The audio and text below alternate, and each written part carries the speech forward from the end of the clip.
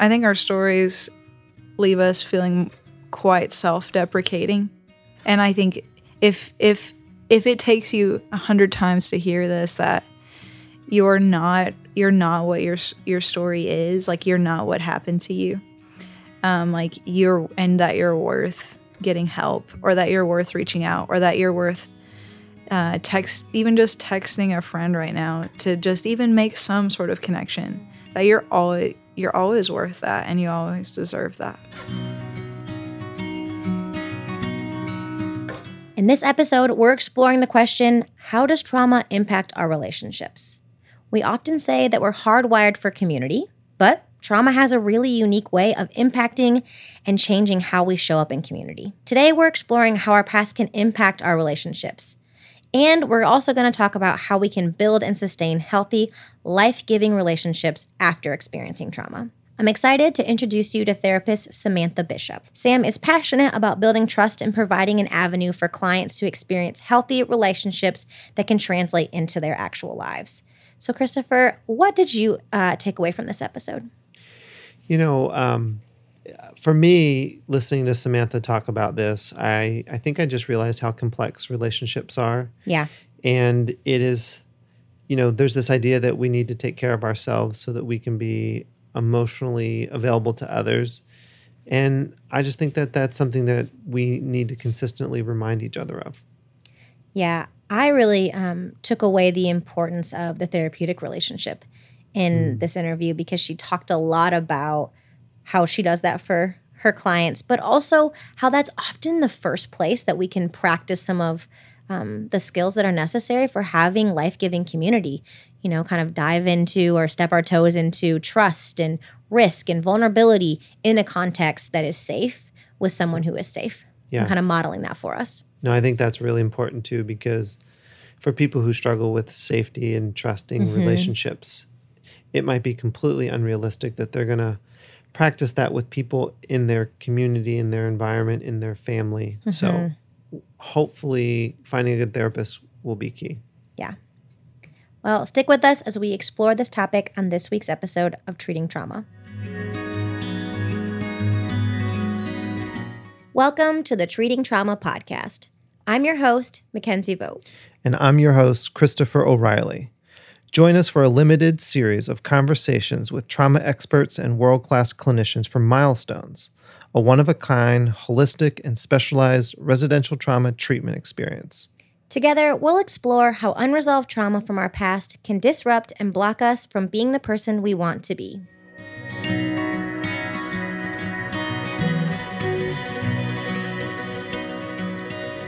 Well, Sam, I'm really excited to be back with you. Yeah. So you and Terrence did an episode together. So if people didn't listen to that, I encourage them to go back and to catch up, because it was just a really beautiful picture of how to heal trauma in community and some of the modalities that you specialize in, including psychodrama. And it was just a really cool episode. So I encourage people to go back. Yes. Thank you. Thanks fun. for encouraging them. It was also a very fun episode. You and Terrence have a fun dynamic. No, yeah. I really love Terrence, and I can't speak enough about him, and he's one of the best. And Terrence, if you're actually listening to this, I said that, and I mean it. You're the best. Mark it down. So today, continuing our conversation about treating trauma, we are talking about how trauma can impact our relationships. And I feel like that's a little bit of a heavy topic. When you've experienced trauma, there are unique things that happen to you and how you view relationships. So let's just talk about those. When someone is experiencing unresolved trauma, how might their relationships with others be impacted? Yeah, I think that's a really good question. And I might not do the answer due diligence, but I will try my best. I'm glad to have you, and I also think you can speak a lot to this too, Christopher. Sure. Yes. And from a personal standpoint, I can speak to it too. So yeah, great.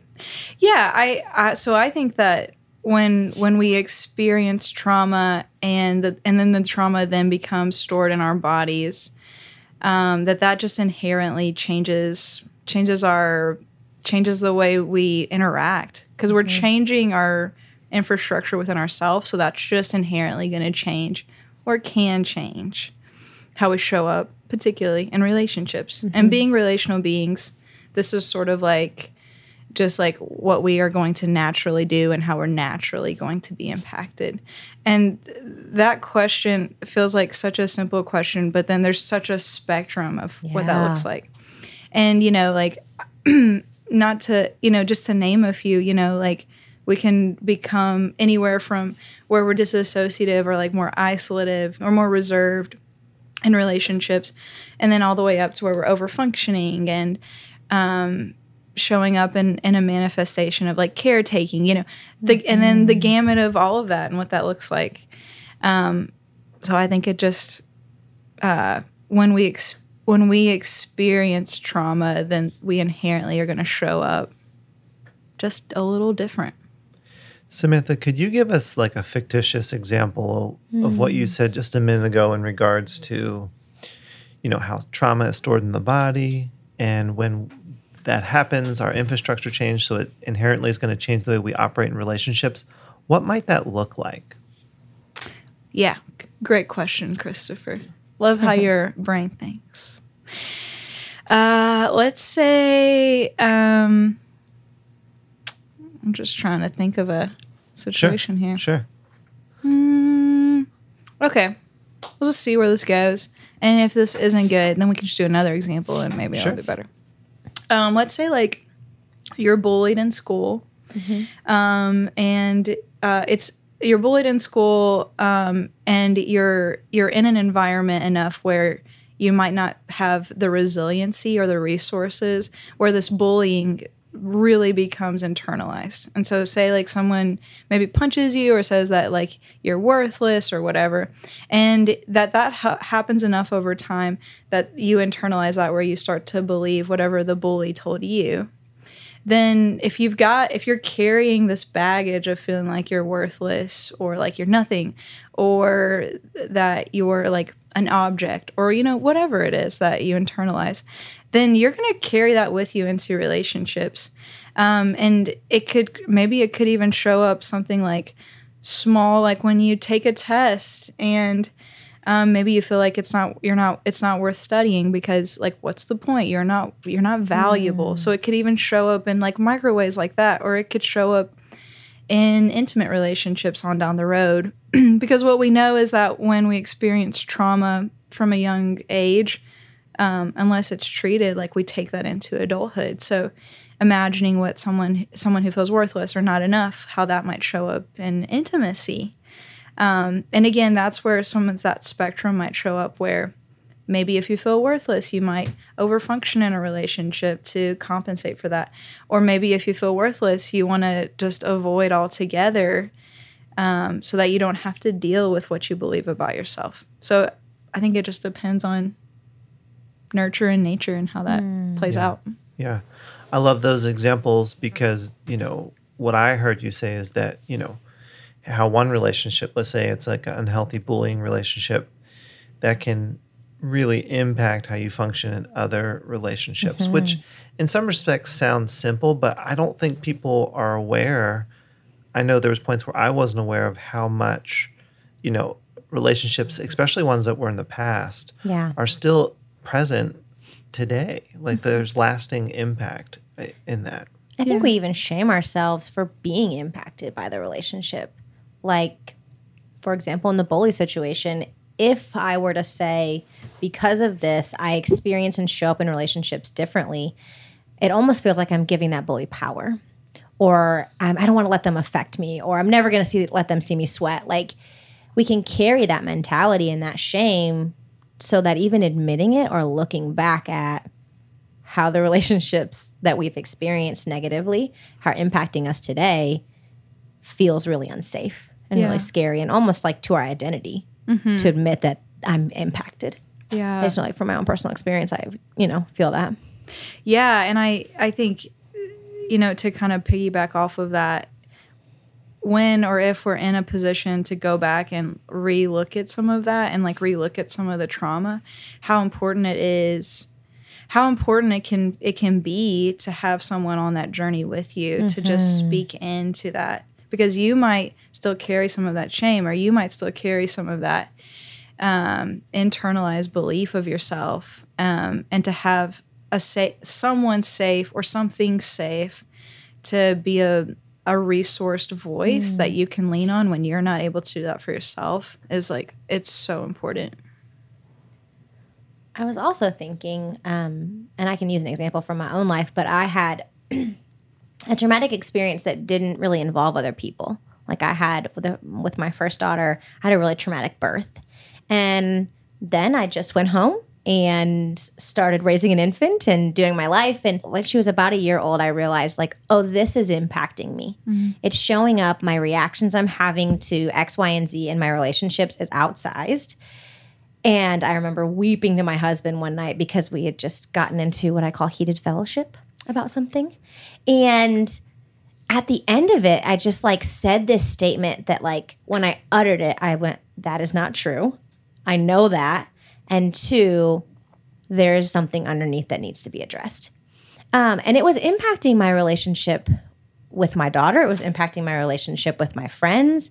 It was impacting my relationship with my husband. Mm-hmm. So I think it's interesting that we can have an experience that doesn't even involve people that can then, simply because our systems are dysregulated, it's the trauma stored in our body and it's not been addressed and it's coming out sideways. That's what I always say. Like the trauma is coming out sideways. So it doesn't even have to be a trauma where I can directly relate it to another person for it to impact my relationships. Yeah, absolutely. Because that's sort of like how it's not what we do. It's who we are. Yeah. We are relational. That's good. So it's like, it's the being aspect of our existence that if we're showing up in a way that manifests out of like wholeness, it will just, it's always going to show up and present itself with other people.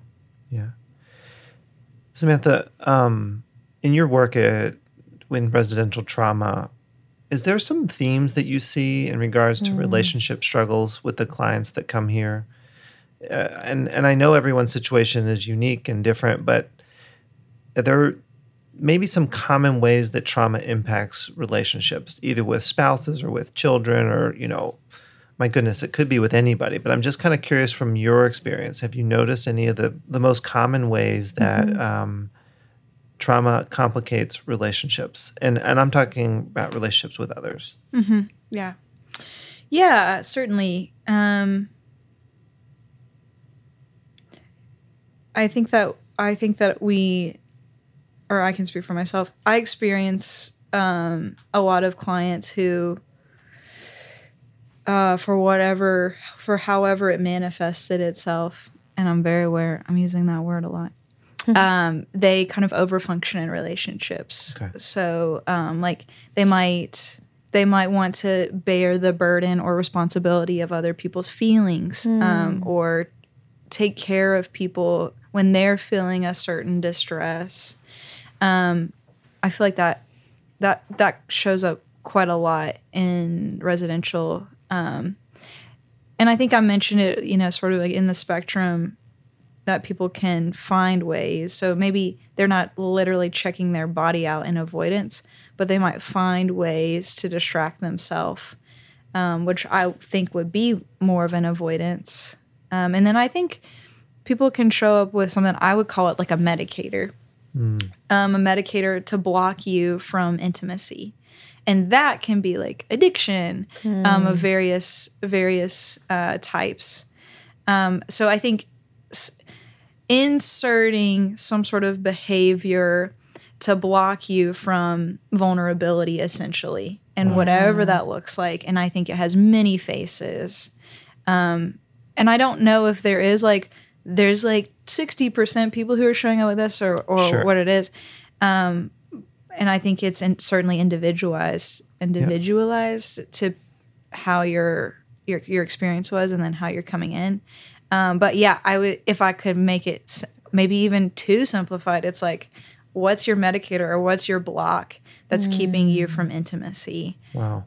And trauma does that. Wow. So you can almost say that people that need treatment for trauma have some sort of block when it comes to intimacy and relationships. Mm-hmm. Yeah. Wow. Yeah. And they need relationship to provide a corrective experience to help them. What a journey that is. Like if your trauma is, I don't know, if you learned through, if your life experiences are one that you learned that people aren't safe. Yeah. And yet you have to make this journey to like use people to heal. That's a heck of a journey Scary. to make. Yeah. Yeah. And I think that the pacing is what it is, you know, and I would make up it can probably take a while to even go through that journey of realizing like what I'm doing solo or what I'm trying to do isn't working and I need help. I need something in addition to myself. I think that can just be a journey in and of itself. I like the word you used, Christopher, that trauma complicates relationships.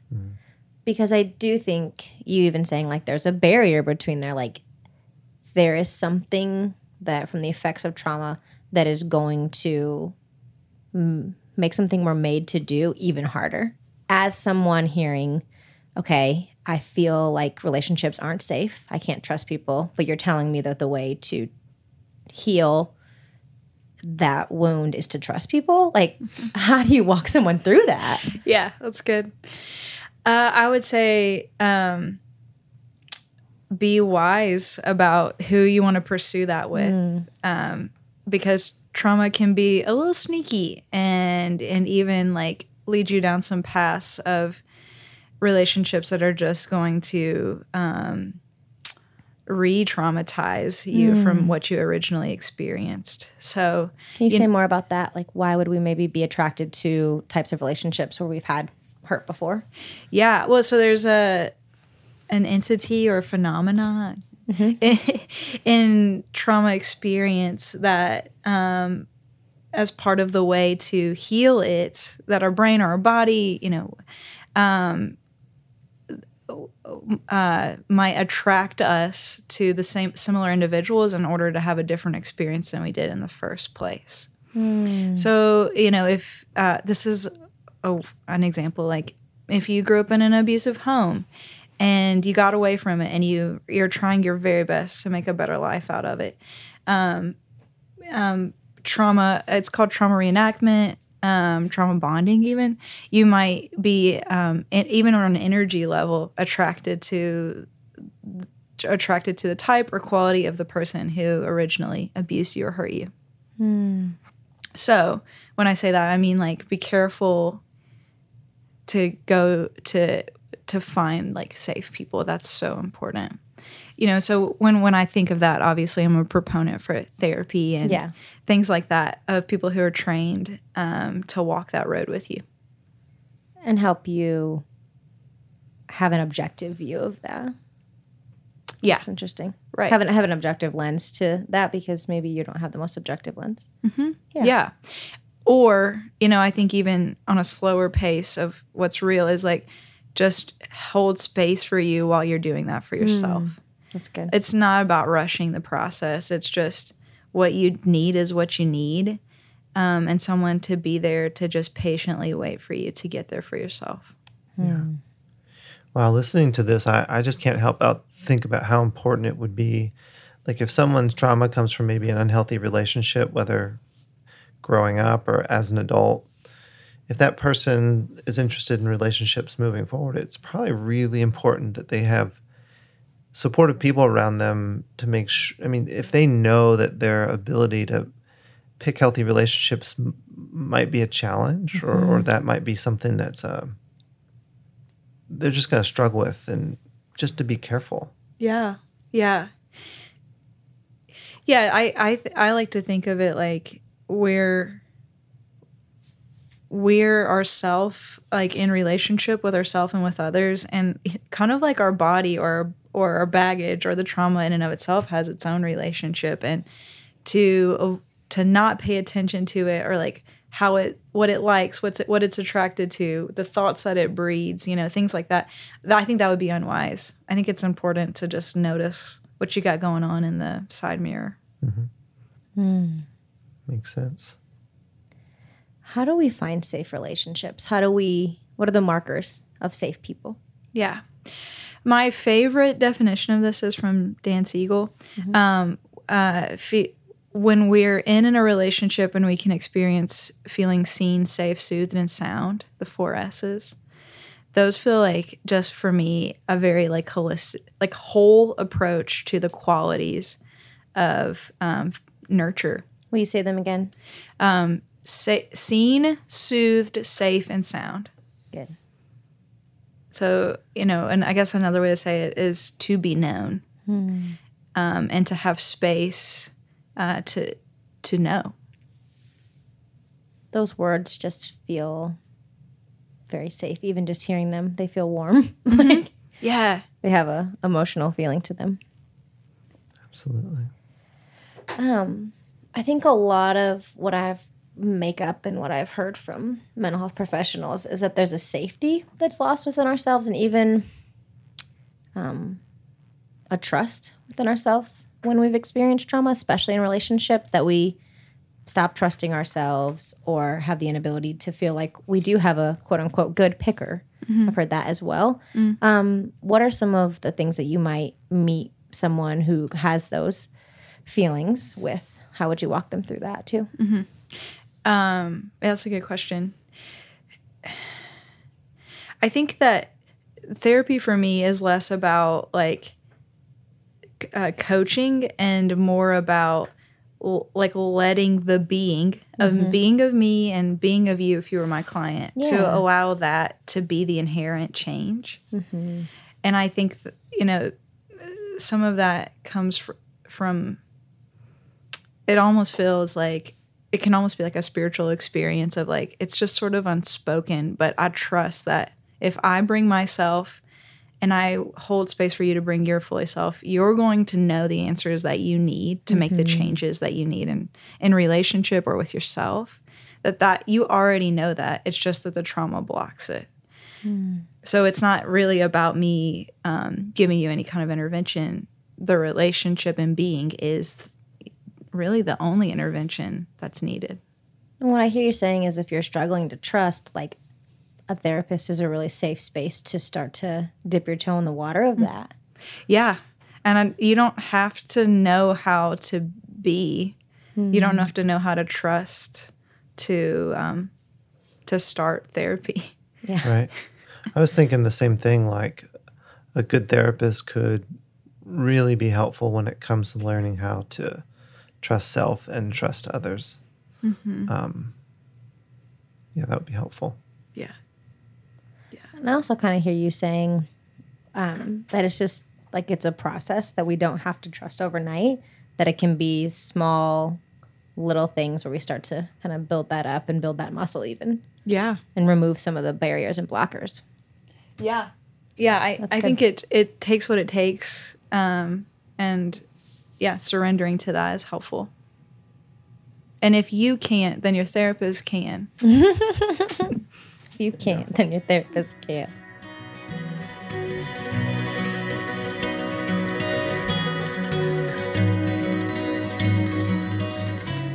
Hey there. Thanks for listening to the Treating Trauma podcast. I want to let you know about another way that the experts at Onsite can support you in your journey. Onsite is known and respected worldwide for providing life-changing group workshops and intensives that are founded on innovative clinical expertise, safe community, and exceptional healing hospitality. Guided by the top clinical minds in the field, these offerings extend the length and depth of healing work in ways that are not always afforded in other settings. Unlike traditional therapies, our experiential therapeutic framework is blended with other innovative modalities and grounded in the group experience. Removed from the distractions of everyday life, our intensive and group workshop experiences curate an environment for unprecedented and deeply impactful exploration and breakthrough. Coupled with our world-class dining and hospitality, we're committed to meeting you with the safe environment you need to fully embrace the process and engage wholeheartedly in the healing you deserve. You can now experience the power of an on-site experience on both our California and Nashville campuses. Connect with our admissions team at 1-800-341-7432 or head to onsiteworkshops.com to learn more. Now, back to the interview.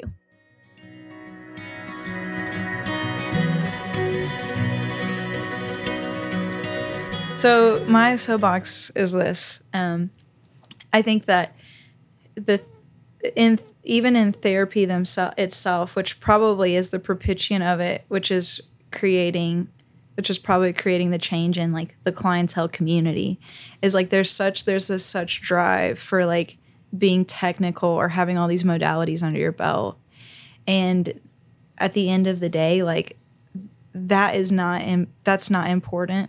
And knowing how to do EMDR, if you have a really good therapist, it's not the EMDR.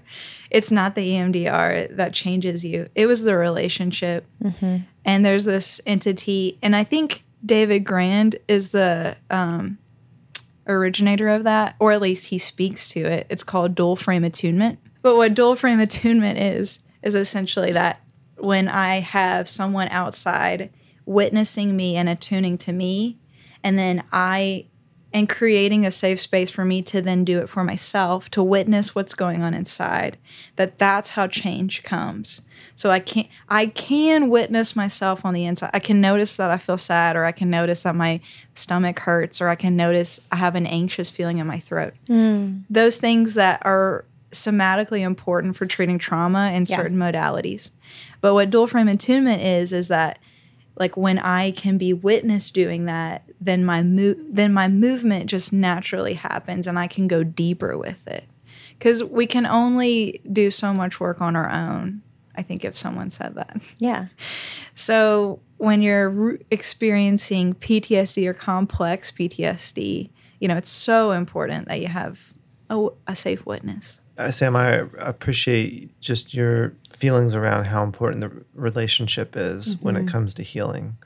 I mean, I can think about examples of how unhealthy relationships create trauma. So on the other side to that, healthy relationships promote healing. Mm-hmm. Yeah. Is there any type of research or like trends around the number of like positive experiences that might be required in relationship to kind of rewire some of our relational patterns that we feel the most natural? Oh, yeah. I don't know if this is the best example for that. Yeah. But the first one that comes to mind is Gottman. John and Julie Gottman. I was like, I forgot his name, but I remember Julie. Anyway, in their work, that it's a 5-to-1 ratio. So for every like hurt or any kind of like wounding that happens relationally, feeling checked out, ignoring, missing, it takes 5 positive or like lean-ins, connections to overcome 1 hardship. So I guess, if we applied that to any kind of relationship, really like we need some concentrated positivity when we're dealing with a lot of hurt. Mm-hmm. Yeah. That's great. I think sometimes it's even hard for people to receive, like, if they have patterns of unhealthy relationships, they don't even know what to do in a healthy relationship. Yeah. Yes. And they could even sabotage it, or it's not just like, oh, you just need to meet a good person. It's that part is not the challenge, but when they do meet a good person, can they like lean forward into that relationship versus running away? Yeah. And to the point of like what the style of relationship that therapy is that if you're in process of figuring who you are in relationship, or noticing some of how you show up dysfunctionally in relationship, you might like squirm a little bit. You might take a couple steps forward or take 6 steps back. And the constantness of what a safe presence that is centered on you can provide gives you that permission to grow. So that's very important too, when you're even figuring out how to reshift yourself relationally. I think sometimes in relationships, we want one thing, we say we want one thing, but our actions communicate another. Mm-hmm. And I would make up that maybe that has to do with patterns that we operated in before. Maybe there's fear, maybe there's some like fear of vulnerability, or maybe self-sabotage. Like, what does that look like, and how do we make sense of it when we say, I really want health, but I'm actually attracted to unhealth. Yeah. Yeah. I think it's important to break down what the secondary gain is around the pursuit of unhealth, whether it is like our brains just kind of like paving the way of like, let's continue to re-traumatize to try to like heal ourselves, or whether, whatever other factors it might be, so I think it's just important to gain awareness, and then from awareness, choice can arise. That's good. So I think that's a big part of it too, but always I embodied like a style of breaking it down to get to the core as much as we can, because I think that's where the answers lie. That's where the original needs lie. And if they're being fulfilled in a pseudo way, then breaking it down can sometimes reveal the origin of what was needed in the first place. That's good. That's great. So I would love to just shift, as we have a few more minutes, we'll have an episode all about like how to support someone in our lives who's walking through trauma recovery. But in the middle of someone doing this work, who's committed to rewiring the patterns that they really easily fall into, or I always imagine, like, I'm from the north, and so like a sledding trail, like even if you start at a different spot, it's so much easier to get sucked into this trail that you've already gone down 10 times. And so to carve out a new path is really hard. And so I think about that when it comes to relationships, that forming different types of bonds or attachments, and even walking into different patterns, like, it takes work. And so if I'm on the other side of that and I'm watching, and my loved one is doing that, or I'm in a relationship with someone who's doing that, how do I come alongside them while also caring for myself? Yeah, that's great. Yeah. Well, I think when you're in some sort of partnership, whether it's friendship or intimacy or whatever it looks like, how important it is that both entities are growing. That's good. And when you have when you're in a relationship where the other person is really deep diving into their work, and all of that comes with a deep dive, like the regression or the moving forward, or the temporary neuroplasticity where they might have a little bit of movement, but they go right back to the same thing, and like how that's just the natural part of healing, like that comes with it. That can bring up a lot of feelings. So having proper support, because it's not necessarily appropriate to bring all of that to the person that's healing. Some of it is about bringing it back to you. And is this person in healing actually bringing up your own stuff? And that's important to have a good support system. And whether that's like a group or community or therapy or whatever it looks like, to just support you in your own frustrations, and maybe provide a little wisdom when you're down that road. I think that's vital. That's good. I'm just picturing like a couple that's trying to rebuild trust in a relationship. And if they both understand that it's going to take time and work, I feel like realistic expectations need to be set, because it's totally unrealistic to think that it's going to be easy or quick or any of that kind of stuff. Yeah. Or that one person in the relationship is, the identified client. Yeah. The reality is that, whether it was like energy perception or whatever, like, you guys were attracted to each other for a reason, and therefore some of that is like love and goodness and kindness, and then some of that trauma says is that we find each other. Trauma finds trauma. So I think it's always important to be doing your work. But that's a really good point. Like, both people will most likely need to make some adjustments and grow for things to, get better. Because it's definitely not just the one person's job. That's right. Always. I've seen that a lot with parents. It's almost like, well, things will be better when my child starts, they change their behavior. When really it probably requires movement on both parts. Yeah. Yeah, I think our business development team and some of our admissions team often helps find resources for family members and supportive people while someone might be at milestones or while someone does a workshop, and kind of creating a path for everyone in the family to pursue their own healing and incorporating them in the whole process. Yeah, absolutely. Yeah. I feel like I had one more question. So some of the things that you've said to like kind of enter into healthy relationships or start to tip our toes into that when we have some fear around it is getting in a safe therapeutic relationship, that being a really great place to kind of exercise some of these muscles.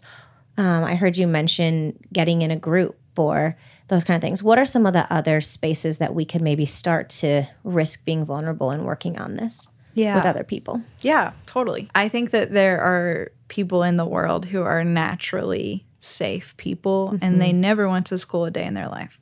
So finding people who, finding safe people, and like kind of like if you're in a dysfunctional community, you know, getting out of that a little bit and maybe some exploring.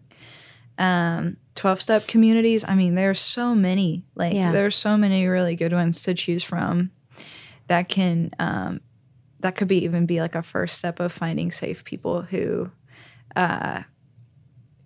even have some experience in what you might be seeking help for. Yeah, I think it's one of the misconceptions around 12-step communities that is very outdated is that it's just for people in the addiction space or someone who's struggling with an addiction or attachment. But what I have learned is that there are so many 12-step programs. There are programs for people who are children of alcoholics. There are, children of chaotic homes and things like that I think there is a space for you. And what I know of it is it's a really welcoming community. You know, some deep respect to anyone who can like own and have awareness of what their hurt is. Yeah. To seek healing and how painful healing, I almost said can be, but is. Yeah.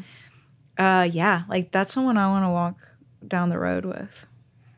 That's a really interesting, safe space. I cut you off. Were there others that you were thinking of? Yeah, I think like even kind of like spiritual communities that you can connect with that can help you feel not alone or like feel like you belong. That's a connective resource. A place where you can feel connected. A place where you can feel safe, and someone maybe a little bit wiser than you, that if you don't know what that is, can speak into that and just vet you. That's good. Awesome. Well, thanks, Sam. I'm really grateful for you and for this conversation. I just think relationships are such a vital part of the healing process, and so it's important to get curious and investigate how we can operate better. Yeah. Any encouragement to someone that's out there, maybe considering getting some help, but also just really resonating with this idea that they struggle in relationships? I think our stories leave us feeling quite self-deprecating. Yeah. And I think if it takes you 100 times to hear this, that you're not what your story is, like you're not what happened to you. That you're worth getting help, or that you're worth reaching out, or that you're worth even just texting a friend right now to just even make some sort of connection. That you're always worth that, and you always deserve that. If you or someone you love is struggling with the negative effects of unaddressed trauma, the safety, community, and expert care of the residential experience at Milestones may offer the individualized help and healing you need. Milestones is a one-of-a-kind, holistic, and specialized residential trauma treatment experience, serving individuals adversely affected by symptoms of unaddressed trauma, including anxiety, depression, codependency, and PTSD. This innovative and integrative program offers a variable length of stay from 30 to 90 days, specific to individual needs. When life feels like too much, Milestones offers a refuge and a place of healing. Learn more at milestones@onsite.com. Also, we'd love to help you explore the right option for you. You can connect with our admissions team for a confidential call at 1-800-341-7432 or email them at admissions@onsiteworkshops.com. You deserve this.